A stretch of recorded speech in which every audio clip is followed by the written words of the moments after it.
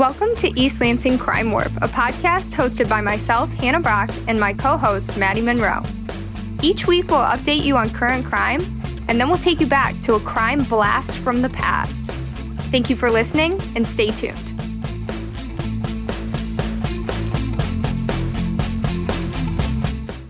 This week, we will be covering the 1986 murder of Jeanette Kirby, but before we get into it, we have a few current crime updates. So recently, an inmate escaped from Ingham County Jail. Can you tell me about that? Yeah, so you actually worked with me on this, but I ended up covering the kind of end game of it. So he was captured by police on Saturday, and he initially escaped on the 13th. And it was kind of interesting. I know you know this. They initially wouldn't release the details on how he escaped, but it's very interesting how he did. So he pulled apart his mattress, right? Yep. To, make it look like he was still sleeping, and then dismantled a window. Mm-hmm. So they didn't notice he was gone for, a certain period of time, right? Yeah, they do certain bed checks. And at first glance, it looked as if he was in his room, so nobody did really further inspection, since he'd used the padding from his mattress to look like a sleeping body in his bed. Right, but my question is, I'm not sure if you've got to figure this out, but how did they not notice the window was dismantled? I'm not sure. I feel like that would be noticeable, but I don't know how the cells are set up, if it was super visible or not. Right. So I'm unsure on that. Immediately upon escaping jail, he stole a truck. And that was kind of a lead on where he might be. And then on Saturday, an Eaton Rapids local reported that McCurchie was leaving a convenience store in a pickup truck. Now, I tried to contact Ingham County sheriffs, but they didn't respond to me on if the next detail is the same vehicle or the previous one. But local police tried to stop McCurchie, and then he started trying to drive away, and then he crashed in a cemetery, and then he fled on foot. So, can you tell me about the child who went missing? So about 2 weeks ago, ELPD asked the community to help them find an 11-year-old boy. His name was Peyton Farner, and they realized he was missing not this past Sunday, but the prior one. And I'm guessing because he's a minor, they didn't really release a lot of details about how he went missing or why or where they found him. But they did end up actually just giving an update that said he was home safe. So obviously, that was a really good thing. Alrighty, so that concludes our current crime updates for this week. Now it's time for the crime blast from the past. On the morning of June 10th, 1986, Jeanette Kirby, a 35-year-old social worker, set out on her routine jog through Ingham County's River Bend Park. When Jeanette didn't arrive to her daily breakfast date with her mother, she was immediately reported missing. She had not shown up for work and was not at home. 2 days later, her friend discovered her body on a park path near the Grand River, bound and stabbed. Her clothing had been partially removed and rearranged. 1 day later, another body was found in the park, a half-mile away. However, the woman's body could not be identified. She was stabbed as well. To see if the murders were linked, an autopsy was needed. The other body was later identified as Cynthia Ann Miller of Mason, Michigan. Her body was found in the Grand River by canoeists. An autopsy found she had been in the water for about 3 weeks. At this time, no suspects could be connected to either murder. The only evidence left at the scene of Jeanette's murder was her U of M running suit and a pair of flex cuffs that her hands had been bound with. Her running suit had been methodically cut. Her shirt had been cut up the middle, and her pants had been sliced apart into squares. The flex cuffs found on her body were the only piece of evidence police had to find her killer. Flex cuffs are similar to zip ties, however those used by law enforcement have a specific metal clasp. Zip ties sold to the public are only plastic. Those used to incapacitate Jeanette had a metal clasp. This discovery concerned local law enforcement, since they could be looking for one of their own. Cynthia's killer was charged and sentenced a year later, while Jeanette's case remained cold for years to come. 4 years after Jeanette's murder, police thought they might have a break in the case when a woman in Leland reported a suspicious incident. She had been pulled over on a deserted country road by an unmarked police-style truck with lights and sirens. The man approached her car wearing a police hat but no uniform. She said he ordered her out of the car and into his truck. She resisted, and the man pulled a gun and fired a shot into the air. Then, another car drove by, and the man retreated back to his truck. This incident caught investigators' interest, since the law enforcement details seemed similar to Jeanette's case. A man impersonating a police officer attempting to abduct a woman in a deserted area sounded too familiar. Police rushed to find this man, hoping they could connect it back to Jeanette's case. Law enforcement found that a nearby gas station employee had seen the truck in question, that the man had stopped there for gas and paid with a credit card, using his name, David Draheim. Draheim was a 33-year-old factory worker, volunteer firefighter, and former Marine. He had no previous criminal background. At the time of this incident, he was vacationing at his parents' cabin, but lived in Ingham County. When police questioned Draheim about the incident in Leland, he said he had no involvement. When police searched his vehicle, they found an Ingham County sheriff's hat, along with 2 other suspicious items: a knife and a bag of plastic ties, similar to police-style flex cuffs.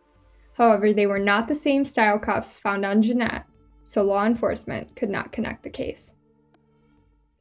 I think this instance is interesting because of how it was a police officer, like it was someone impersonating a police officer, to try and pull her over and obviously kidnap her. Right. He tried to force her into his truck. Right. He only stopped because another car drove by and he got spooked. Right. So obviously that woman got really lucky. And we've seen the social media posts where they're like, never stop for an unmarked police car. Right. This is what you do in that situation. Honestly, that would be so scary. It would be so scary, especially too since they said that he had, sirens on the top of his car. It looked somewhat legitimate. And right. Especially since this was a pretty deserted area, there wasn't a lot around. I would be terrified to be in that situation. Right, because you don't want to, accidentally run from the police. Right, you don't want to be in trouble, but you also don't want to be in harm's way. Alrighty, so back to the story. Jeanette's father died 12 years after her murder without any answers on his daughter's death. Stricken with grief and frustration, Jeanette's mother called Jennifer Granholm, Michigan's Attorney General at the time. In response, Granholm sent 2 investigators to Ingham County. These investigators found what local police had overlooked: Draheim's best friend at the time of the murder, Mark Greco. Greco and Draheim became friends while working as security guards. 2 years before Jeanette's murder, Greco had purchased a used police car. When refurbishing the car, he found a pack of flex cuffs. He tucked one into his security hat and gave the rest to Draheim. Flex cuffs at this time were made at one factory and used by police officers across the country. Forensic analysts were unable to connect the flex cuffs to those used on Jeanette based on the type of plastic. However, they could look at the unique marks in the small piece of steel on the cuffs. As the steel is cut, unique patterns are made in the metal. By comparing the flex cuffs used in Jeanette's murder to the cuffs kept by Greco, forensic analysts were able to make a pattern match. This minuscule piece of metal was the connection police needed to sentence Draheim in 2002, 16 years after Jeanette's murder. He had already been serving 40 years in federal prison for kidnapping charges. During Draheim's trial, a surprise witness testified. His ex-wife said that he often jogged with a pack of flex cuffs around his waist. She also said he had flex cuffed her years earlier. Today, Draheim, now 64 years old, is serving his sentence at Saginaw Correctional Facility. His earliest release date is set for January of 2050. Okay, so in 2050, that would put him at 94 years old. So I would say that that's pretty much a life sentence. Basically. Right. Right. I guess what I found most interesting about this case is that one of the forensic files investigators that were interviewed said that this was purely a crime of opportunity. It wasn't, they could not find any other connection between Jeanette and Draheim. It just happened that she was at the wrong place at the wrong time. She was totally just a victim of opportunity. which is what makes it so scary. Yeah, definitely. I mean, same thing with how he got caught. He just decided to pull over a car. Right.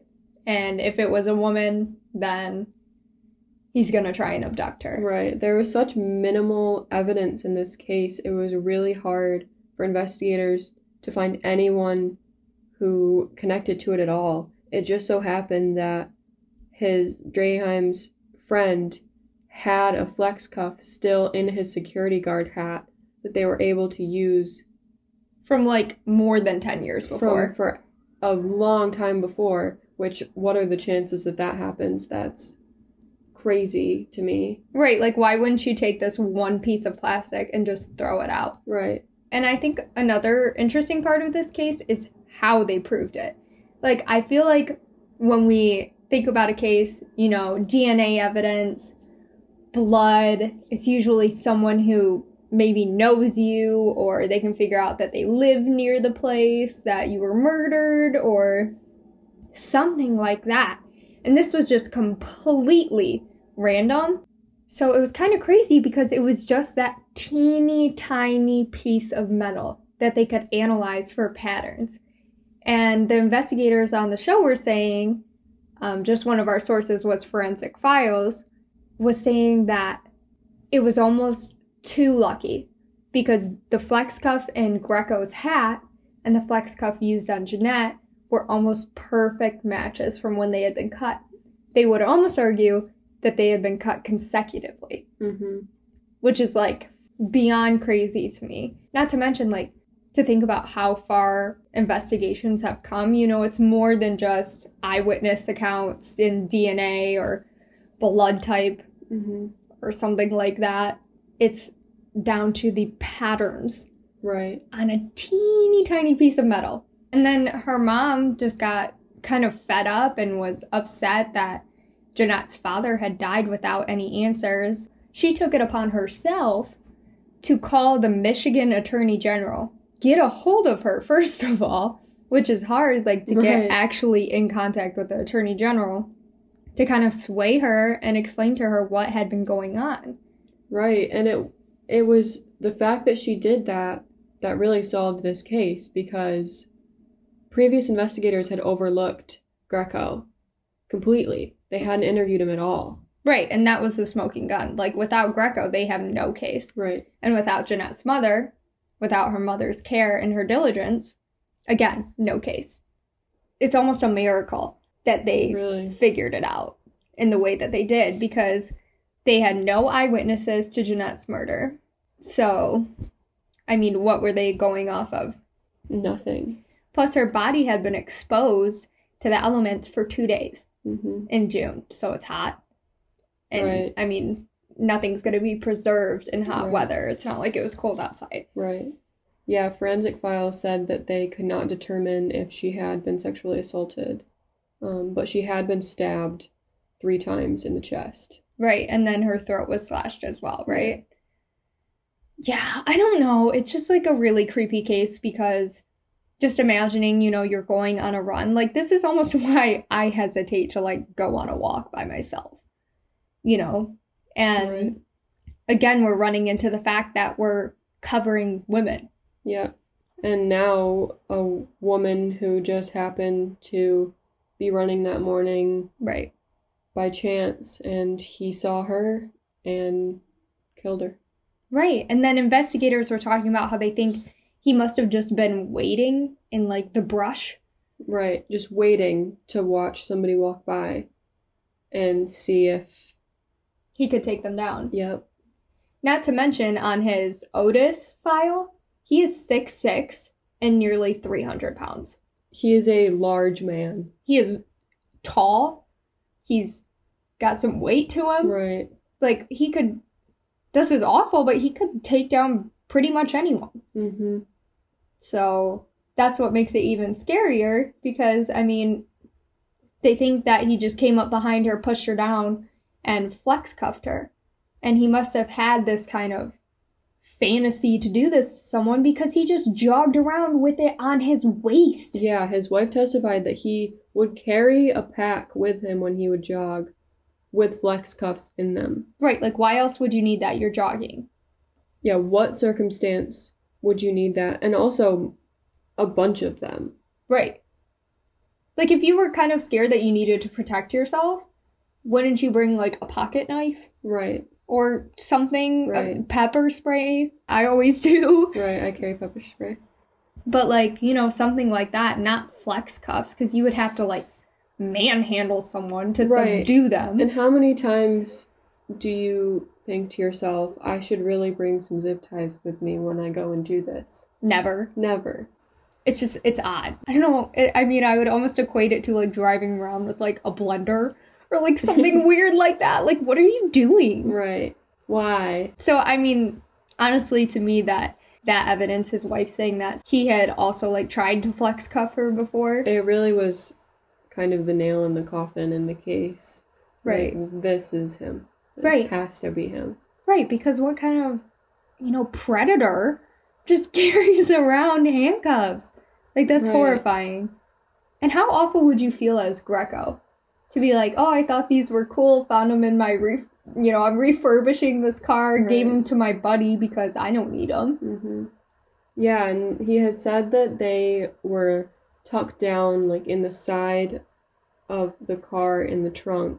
Mm-hmm. So obviously when police had cleaned out the car to sell it, they just overlooked it. They didn't see them. I think it's odd that he only kept one. I think it was kind of like he said, he was talking about how he's kind of like a memento type of person. So I think he just thought it was cool. Right. That he like had something from the police that no one else is supposed to have. Right. And something to like remember with the car. Like, oh yeah, I got this when I bought the car that I refurbished.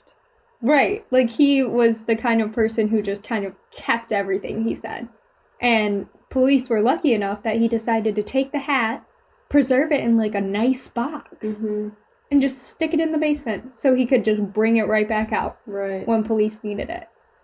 Yeah, if he hadn't have had it, there would be no case. And then it was also pretty sad that they figured out the other girl's case after her body had been submerged in water.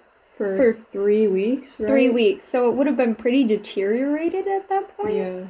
And they still figured out her case a year later. Mm-hmm. And then... Which was unrelated to Jeanette's. Yeah, completely unrelated, which is crazy. Mm-hmm. So I guess, I don't know, opportune place to murder people. I guess so. Yeah, I don't know. Just a freaky case depended on this one little teeny tiny bit of evidence. Teeny tiny little piece of steel solved her murder. Right, and it's also kind of sad because he was a veteran. Mm-hmm. He was an ex-Marine. He was a volunteer firefighter. In forensic files, when they questioned Ingham County Sheriff's Office about him specifically, they knew him. He was like the town good guy. He was a good person. Nobody really thought of him as someone who would commit a crime like this. If any crime. Right. I mean, with that kind of upstanding reputation with this sheriff's office. Like, the sheriff's office doesn't really know who people are. Right. So he must have been really on their good side. And that's some Ted Bundy-like stuff. Mm-hmm. Like, oh, town good guy. Right. This guy's nice, he's smart, he does good things. Plot twist, he's a murderer. Right. Ugh, that's what I hate. It's crazy. That's what I hate about this case because, I mean, I know we've had cold cases before that we've discussed and there's been crimes of opportunity and all that kind of stuff. But this one especially freaks me out because it plays on my fear of getting pulled over by an unmarked police vehicle. And then it's just this gigantic dude. Right. Like, you have no chance at that point. Right. 6'6" and nearly 300 pounds. I mean, maybe he weighed less at the time of the crime, but he was still 6'6". That's really tall. That's so tall. I would be immediately scared. That's more than a foot taller than me. If a 6'6" large man approached me while I was running through the woods alone... Right. I would be scared. Right. Alrighty, so that concludes episode 5 of East Lansing Crime Warp. We hope you've enjoyed this story and we look forward to telling you more. Right.